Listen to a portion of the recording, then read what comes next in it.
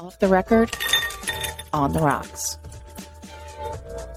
All right, everybody, welcome back to another Off the Record on the Rocks with my friend, Mr. Ankarino Lara. How are you doing, sir? Doing great, Mr. Michael Toner. Happy start of the winter-ish. I feel like yes. We're entering the for real holidays, which is always fun. Nice smells in the air. Coming off of Halloween, still rocking my Mario stash. I'm going to keep it into November. And today, November 2nd, Fed Chairman Jerome Powell, 75 basis points, another move, another indication of what the Fed is doing, making it more expensive to borrow, and markets reacting to that. So all of this, we're going to take this theme of what's happening in the world, tie it into crypto, tie it into Web3, and there's just so many use cases of crypto continuing to go mainstream. What's your take on the Fed movement here, markets as we go into winter? Yeah, I mean, I guess I shouldn't be surprised. I feel like I'm always surprised with the rate at which it happens. It feels like we just had an announcement and like the market quote just recovered and caught its breath. And then another raise comes. Maybe that's the way they do things. But in my lifetime, this is the first time I've ever been aware and seen it go this way. What I think is really powerful this time, though, is on the heels of the last quarter.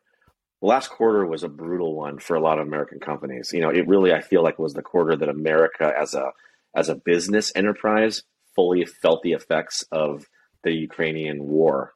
I should say the Russian war in Ukraine.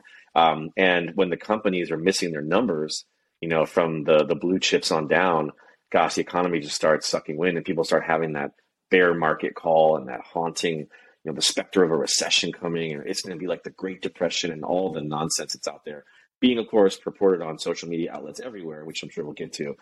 But the third quarter ended and the third quarter wasn't that bad. Second quarter sucked, but the third quarter wasn't that bad. In fact, some numbers look better for some companies than they anticipated. And as you raise interest rates in an environment where the companies themselves are hitting their numbers are going above, well, we're seeing this macro effect of stock markets and the crypto markets responding positively, which you can only hope. But the last time this happened, the markets did not respond in a positive way. It was a very negative trajectory. So I'm starting to feel a little bit bullish about this Thanksgiving, Christmas. Maybe we will see a strong Black Friday, a strong Cyber Monday, and a crypto Christmas. So I think it's good news across the boards. I think we've talked about too just this timing of markets and these waves and the condensed cycles before. And I'm a big follower of corporate earnings. I think we've talked about too. I used to anyway listen to the quarterly earnings calls, dial in and actually hear the CEO or the CFO get on and describe the forecast. And I know we've just come off of the big tech earnings, most of the big companies missing. I think Zuckerberg took a few beatings in the market, specifically related to the $2 billion miss, that they attribute to him trying to find or build the metaverse and that kind of bear mentality that you described, that the market sort of used that to react. It does feel like at the same time, most of these big companies have, quote, adjusted forecasts, have already kind of taken the information over the last 2 or 3 quarters, this right under the surface feeling of, are we entering 2 consecutive quarters of recessionary type action? And they've taken appropriate measures. You've heard about layoffs in the market, tightening belts. I'm sure travel budgets for companies have been pulled back. And at the same time, you're right, the timing, these companies are now maybe faring better than it originally looked. The Fed at least making some indication here with the perhaps slowing of the rate hikes as we go into November and into the new year. It just doesn't feel like apocalyptic, right? Like, it doesn't feel like it's this major meltdown of the markets. It feels like an adjustment, maybe to your point, like that final push out of all of the COVID mess and out of all of the supply chain mess. This is the bottom. Yeah, Yeah, well, I mean, and something you just said, I think, is right too, which is the adjustment of the forecasts. That the companies themselves are not stupid, and they're not going to try to maintain whatever trajectory they thought they might see this time last year as they get beat around quarter one, quarter two. And again, not every company, like you mentioned, Facebook, of course, taking a big L on their metaverse pursuits. But the timing of how interest rate hikes affect most Americans is also seasonal. Because if you're talking interest rate hikes in, say, February and March, well, you're heading right into one of the biggest home buying seasons. And that's where people really feel the pain when they're trying to go borrow money to get a mortgage and buy a house. As you're heading into the holidays, I historically, and I know this because of my own experience in trying to buy and sell properties over the years, is between January or even December and say January, February, most people aren't trying to pick up and move during the holidays. And as a result, you have that slump in the housing market. Now, they're already talking about slumps in the housing market because people aren't bidding or, bidding, hundreds of thousands over anymore. But it's also, there's a lot less inventory on the market, right? People who've just redone the house they're going to flip probably are going to wait till the spring. And people come out of this, and maybe at that time, the markets look different and money looks different. So at a time to make borrowing more expensive, I feel like the holidays are probably the best time the Fed could do that to cause the least amount of pain as it pertains to just the average people. Now, that's, of course, leaving credit cards and other things out. People just have to maybe be a little bit tighter with their spending. But the pandemic you talked about, the last point, yeah, you print trillions of dollars of money, and sooner or later, you're going to have there's a reckoning. You say that on one side of your mouth, but on the other side of the mouth, all the indices that I've looked at say this holidays, consumers want to go bigger than they've ever gone because they can travel where they want to travel. They can do whatever. So maybe the corporations are constricting those things like T&E budgets, but everyone I talk to, they're still planning Hawaii. They're still doing this. I'm like, Jesus, guys. Like, the people are almost in this denial that there's anything bad happening. They want to just live their lives. So there's also that psychological effect I think it's coming, that maybe these hikes just aren't causing the same kind of psychological damage they did pre-COVID, because people are like they're hardened, they're battle hardened. Well, and maybe there's something else to throw a bit of a wrench in here, zooming out just a little bit into the full global market, the election here coming up in the U.S.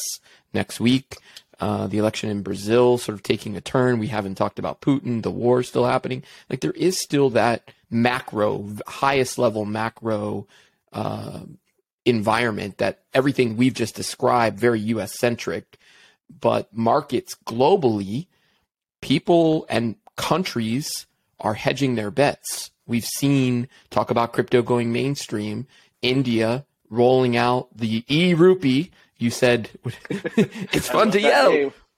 The e-rupee is now rolling out, and talk about hedging bets, right? A global market.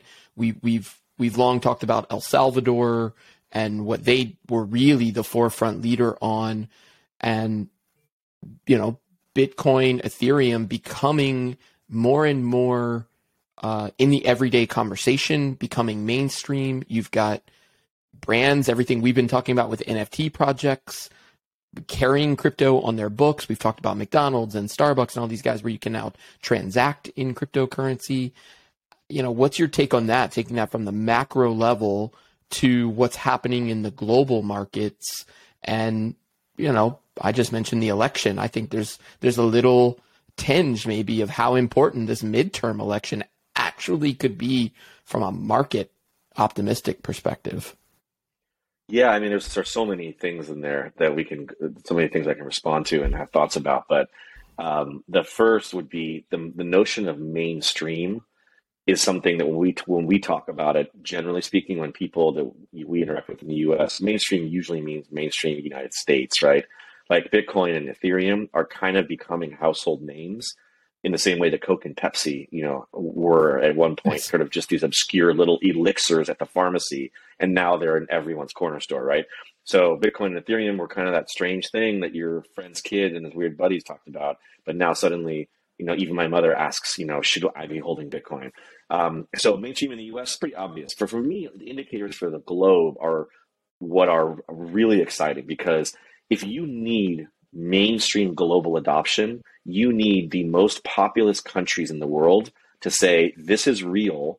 And not only this is real, but those big countries tend to be more authoritarian style governments. You're talking billions of people in India and in China combined. And those two countries said, hey, we have a CBDC, which remember stands for central bank digital currency, the e-rupee and the or the digital yuan, not won, that's Korean, and saying, hey, we have a problem. Like underlying this all, what are the other layers, right? What's the problem? Well, just managing physical currency in countries that have north of 1 billion people is a mind-boggling logistical challenge that costs an untold number of resources. You're talking electricity, natural gas, infrastructure, building out huge buildings that have the lights on most of the time with security and all the management that comes with that and all the then inherent corruption that comes with that, from the teller who's taking an extra dollar or two to the cement company my brother-in-law used to make your bank fall. So if you look at it from that perspective, it's like, wow, like basically 3 to 4 billion people are going to be forced by their governments to use crypto. Yeah. They may not ever know they're holding Bitcoin and Ethereum because they're going to be in these custodial wallet situations, but they're going to be moving value digitally. And as soon as half the world's population does that, I mean, America, if we can't get our shit together before India and China, we will have missed a massive opportunity. So bringing it back to these election cycles, I think what really needs to be looked at more, and I've done some looking, but you're not seeing it on the tip of their tongue, is what are these candidates' positions on crypto? Yeah, all the surveys are saying, 60% of Democrats, 75% of Republicans polling. It's the vast majority of people say that they are. It was the way it was worded was like aware of or curious about crypto or something. Pretty open-ended question. But a lot of Americans are like, yeah, I want to know. I want to know more. Can you please tell us, government, what it is we're doing? Because gosh, I look over here across the globe and everybody has a plan, but no one here is talking about it. So for me, the macro is exciting, but at the same time, it's frustrating because I wish we were kind of more ahead of the game too. I think I'm just reading the headlines here. This India uses e-rupee to settle 2.75 billion rupees of government bonds. I think the utility, to use that word, in how India is using this to literally make the interbank market more efficient within their own country, where the e-rupee is literally going to be used as the settlement structure, right? That settlement in a central bank, reducing that transaction cost because it is a settlement guarantee infrastructure, right? They can make a one-to-one, and now it becomes faster, cheaper, more efficient to literally process those transactions that you just described. I mean, my mind really opening up when you talk about like the lights are on. Like there's power generating from a plant that flows all the way through to that light bulb. And not that the whole thing needs to be quote unquote on chain, but the cost value second by second by second to actually transact and pay for that electricity is hard. It becomes expensive just to keep track of who's buying what, right? That's where I think the digital currencies, the blockchain and the efficiency that it brings, you're right. I mean, America, we've got to look at what candidates at least understand the implications for this as a global currency. And that sort of moves the needle even beyond this US-centric focus.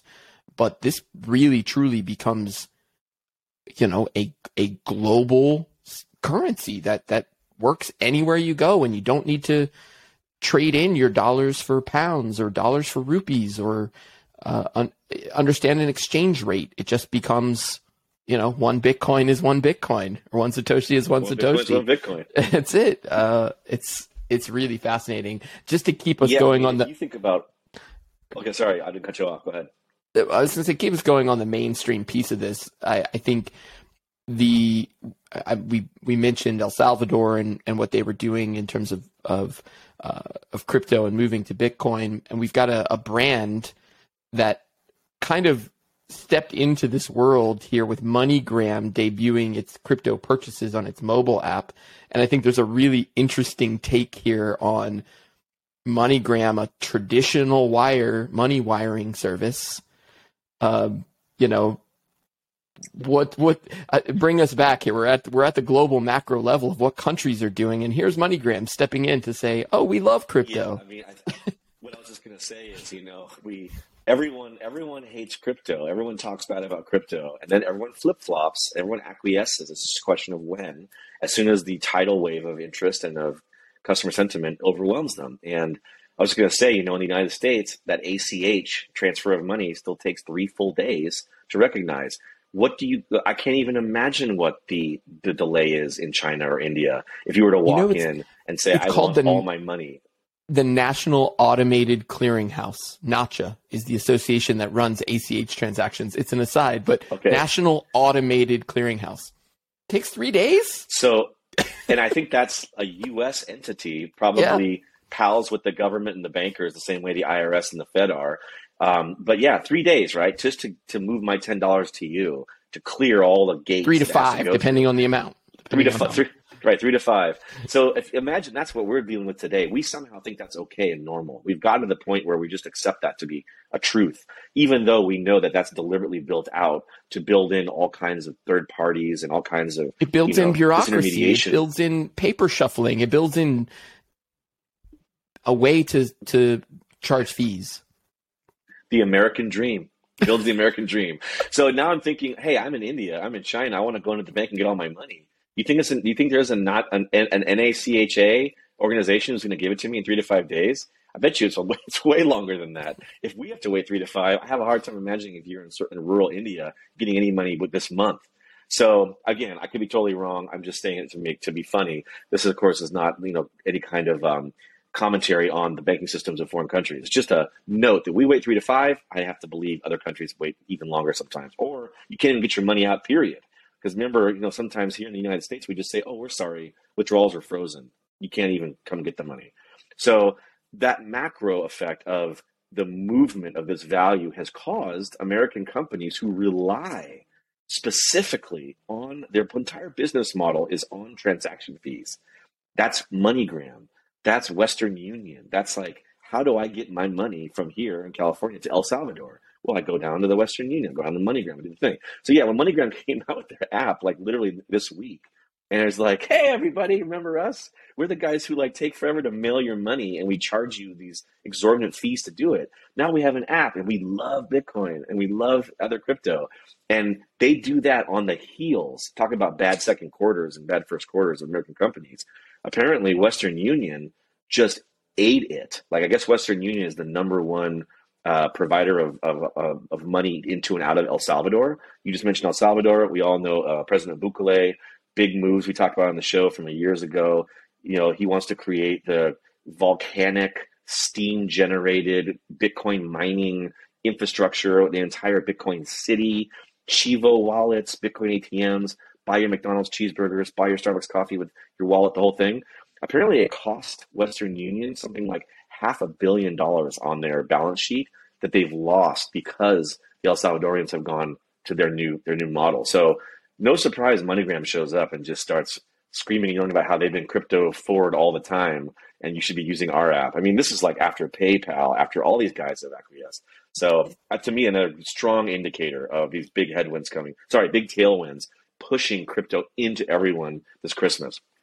Just a random note. I saw a headline the other day. I heard something on the news about Biden's crackdown on junk fees from banks. And I literally, I pay a lot of attention to the news and headlines matter. And I heard it and it went in one ear and out the other. I was like, oh, this is some lobbyist move. This doesn't make sense. And right here, right now, I just connected the dot, which is, if MoneyGram lost billions of dollars because they got disintermediated by cryptocurrency, and now here comes MoneyGram making announcements saying that now cryptocurrency purchases are going to be enabled, and that simultaneously you've got Biden saying we're going to have a crackdown on junk bank fees. Overdraft fees are ridiculous. And overdraft fees are ridiculous. If you do not have the money on your account, the bank should be able to know that, not let you charge it, and definitely not charge you a fee for processing the transaction on your behalf. That's a credit. Anyway, I could go on about that. But now it's making sense that this is how the federal government puts himself in a position to continue holding MoneyGram accountable because there will be some fees that they charge to access even a cryptocurrency transaction. It just can't be the $39 fee that they charge when you go to wire money to your relative. It's now a gas fee. It's now an Ethereum fee. It's that. Anyway, I just hadn't made the connection until I was like, yeah, I read this news about Biden crackdown on overdraft fees, but it's probably a full look at banks and transaction fees that are completely avoidable with the right technology. And that's the way I'll think about that in terms of the blockchain makes those the need for those arbitrary fees completely obsolete.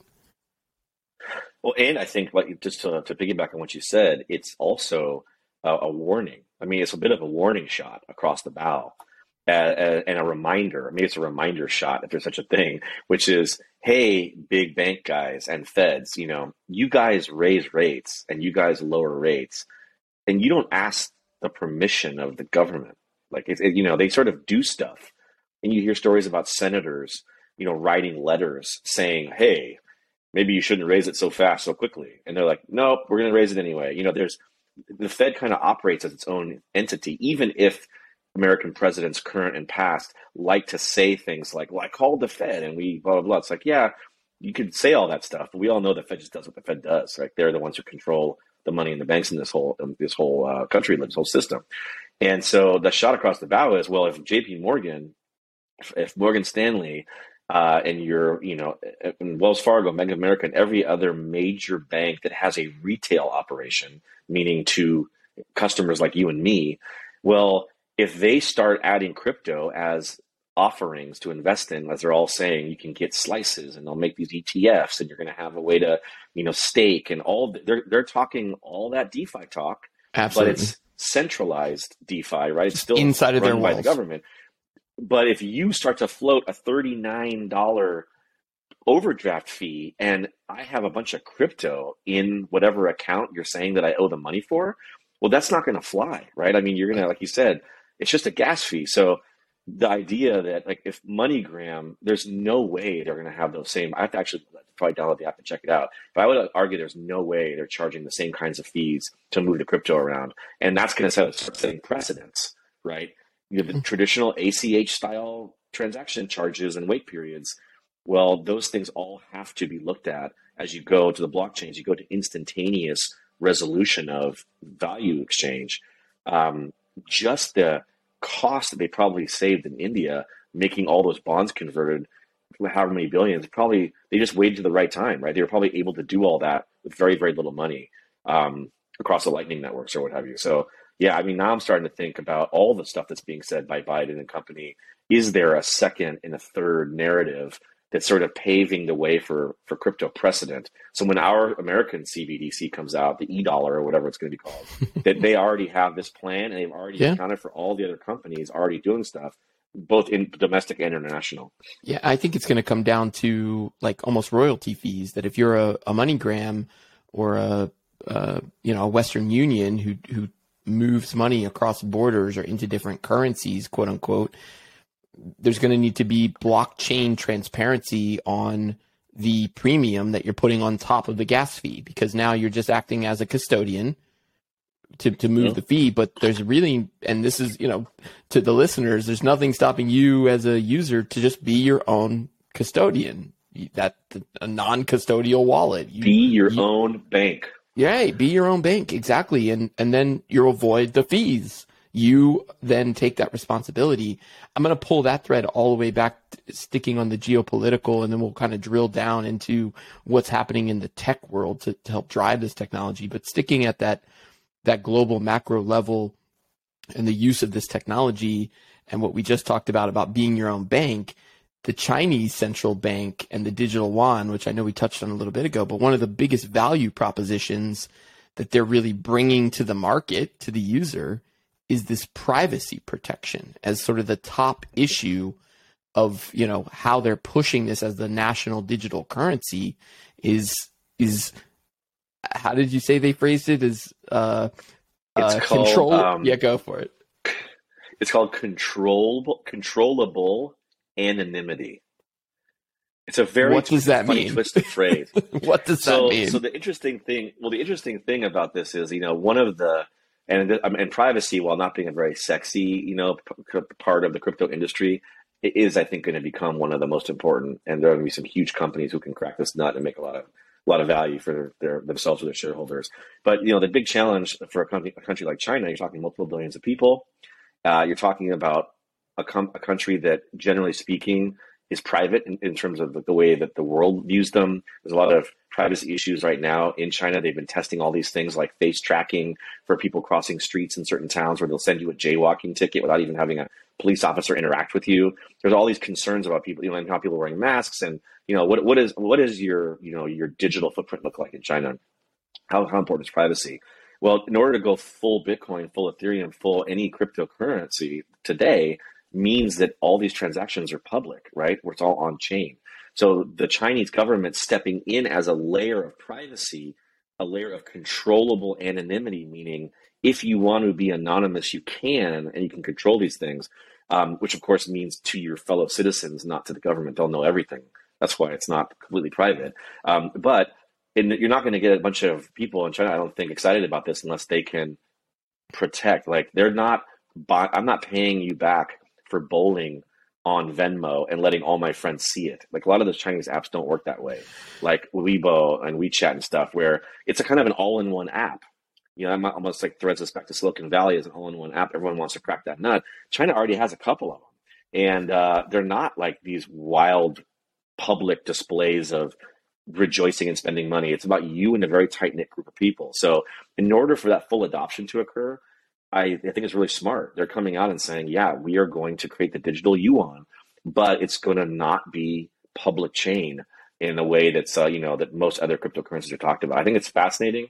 And again, just another step that the Chinese authoritarian government uses to control the finances of all their citizens. And now they don't even have to do that by monitoring who's going to and from the banks. They've already had people boycotting at banks, like coming there demanding they could withdraw money because they were freezing them out from doing withdrawals during these crises. So this is their other way, I think, of saying, like, hey, now you don't have to worry about the bank freezing you out because you have this nice little app. It's like another control mechanism, but it's positioned quite well, I think, in terms of crypto. Yeah, I think, especially for American listeners, that idea that you just described, that behavior of using a single app to a WeChat type environment where you can both order food, order your groceries, pay your bills, make your phone calls, do your DMs, share your videos without leaving that single interface.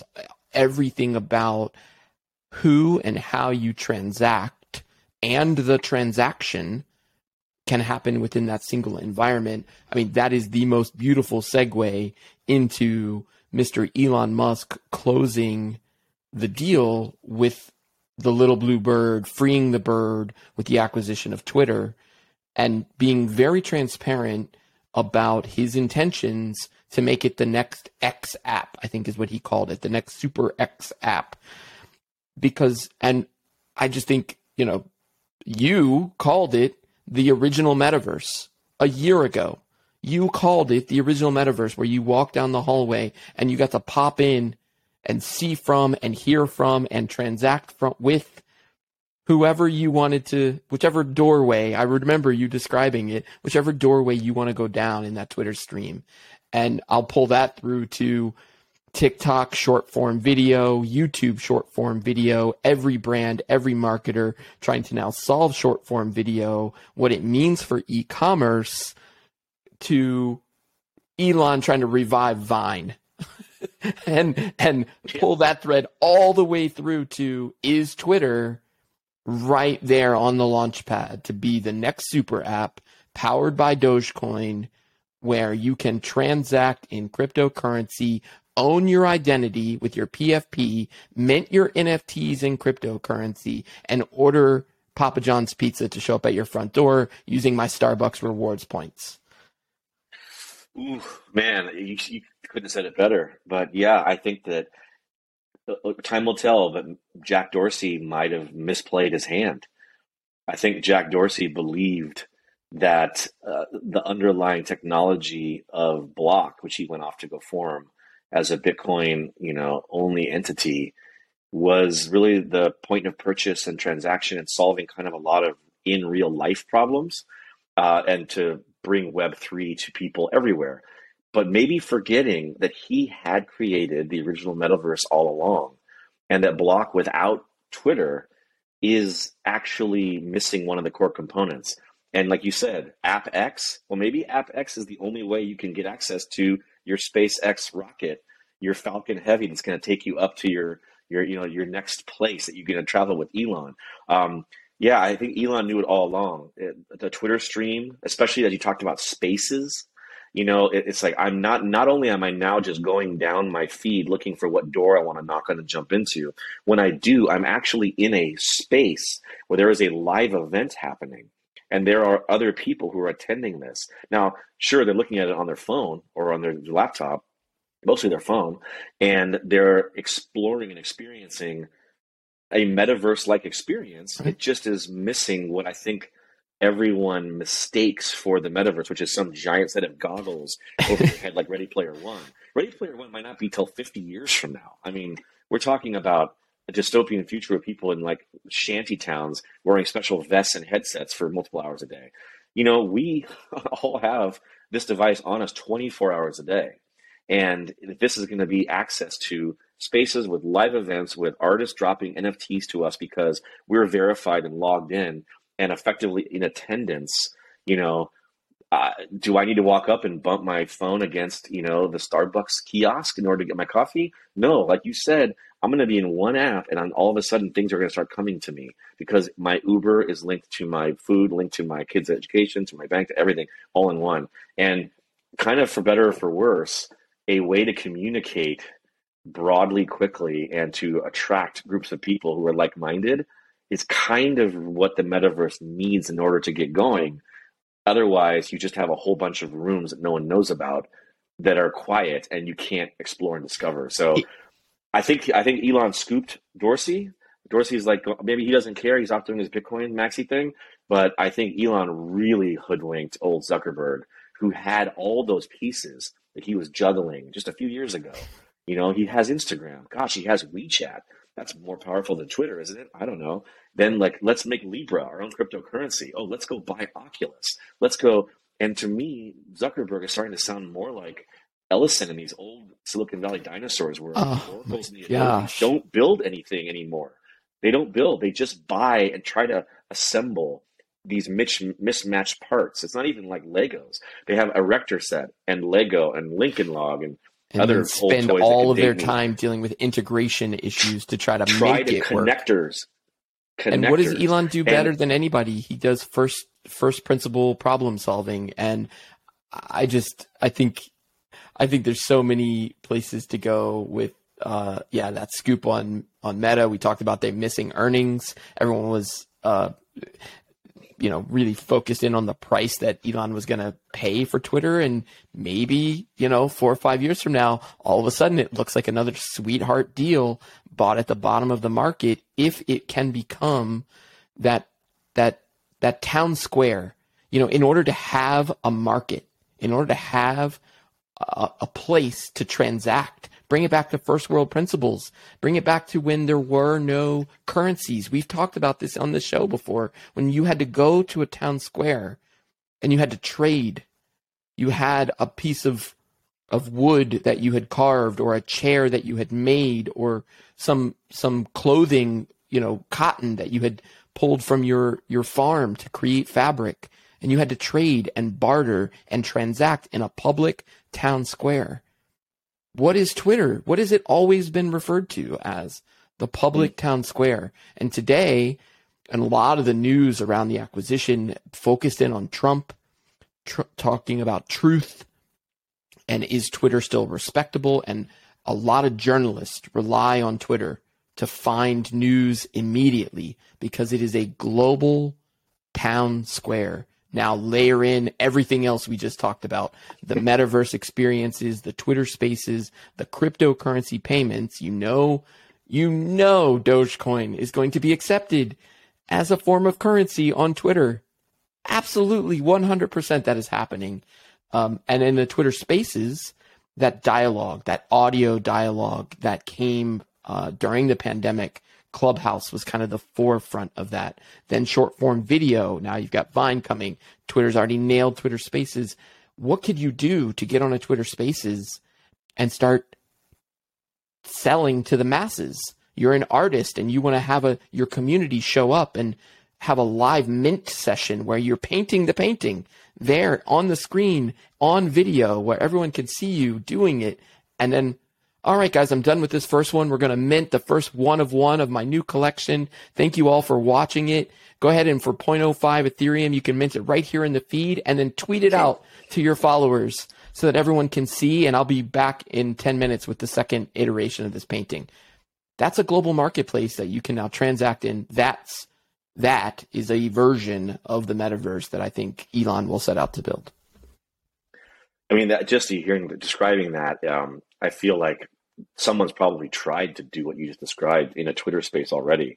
I mean, the way you describe the hustle and like the auctioneer voice, it feels like a home shopping network ad, where it's, we got 12 minutes till the hour. If you call in now, we'll give you the whole set of Bowie knives and throw in a samurai sword or whatever they're doing. Retweet this 3 times, tag 3 of your friends, and I'll give you a proof of attendance NFT, and it can drop straight to your NFT wallet there on Twitter. The in-app, the super app functionality that I think he can build into that. Everything. I mean, the Doge angle too is one that I know you have, of course, all the Doge followers hyped about. I saw there was some initial lift when Elon bought it. But to pull something that you said that I didn't even think about yeah, of course, everyone's going on about the 44 billion. He wants to pull out and say it's worth less because there's bots and there's this and the market's tanking and they're like suing him to go through with the acquisition. Basically suing him so he can come in carrying a sink and fire everybody.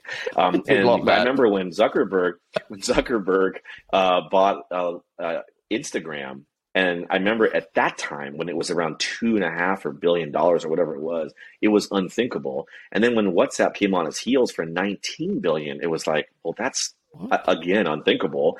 And now this at 44, I think you're right. In the rearview mirror, fast forward, revitalizing Vine, or just I guess resuscitating it. We haven't talked hardly at all about Periscope, but Periscope was an app that I actually used for a period of time more than Twitter, because you talk about citizen journalism, the town square. Like when there was some strange event, like a low-flying blimp by the beach or whatever, I thought, wow, wouldn't it be cool to share this like right now with my friends? I don't want to make a video and send it. I'm just going to film live. Let's just see what happens. And of course, then the Twitter network notifies everybody, hey, he's live broadcasting. Right. I'm starting to think, well, Twitter Spaces already introduces that.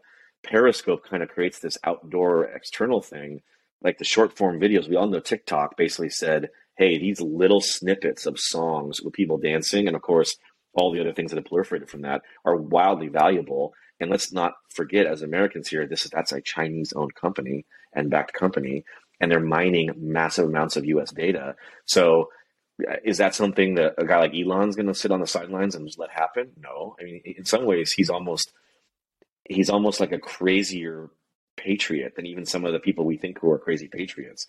And yeah, I think that all the news, last point that you mentioned around people worried about bringing back on the haters, like, is Kanye going to be reinstated? Are all the MAGA maniacs going to be reinstated? Are all these, is this going to turn into an absolute chaotic? The challenge will be, yes, it will turn into a chaotic ball of noise unless some people are very careful in how they curate everything. So the town square, remember in the old days, the town square had the people selling their goods, but they also had the pillory where there would be someone who wasn't behaving right, locked up, and everyone could just go and smash eggs in their face. So there was a lot of hate in the town square too. Are we going to be a culture that supports both? The way the current winds are blowing, I mean, I could see a scenario where CNN and these guys take their Twitter handles off the broadcast because there's so much negative publicity about the speech on Twitter. And when they do that, God, maybe the tail will stop wagging the dog, right? Like you said it. You said that journalists now are going to Twitter to get their news. Whereas it used to be people went to Twitter to see somebody retweeting a news article. It's like now the orientation of the flow of that news has switched. And I think we just don't know what the outcome is going to be. But I feel like we're at a precipice where Twitter is either going to crater famously, and Elon will have made the worst purchase of his life, or we're going to see that this is going to be the most sentient, the most prescient move that's going to deep six Meta and Facebook's grasp on all this stuff at the same time. There's nothing in between. It's going to be very binary experience for us. Well, we can leave it there, sir. It's been a pleasure. It's been a pleasure, Off Mike. the I'll talk to you record, later. on the rocks.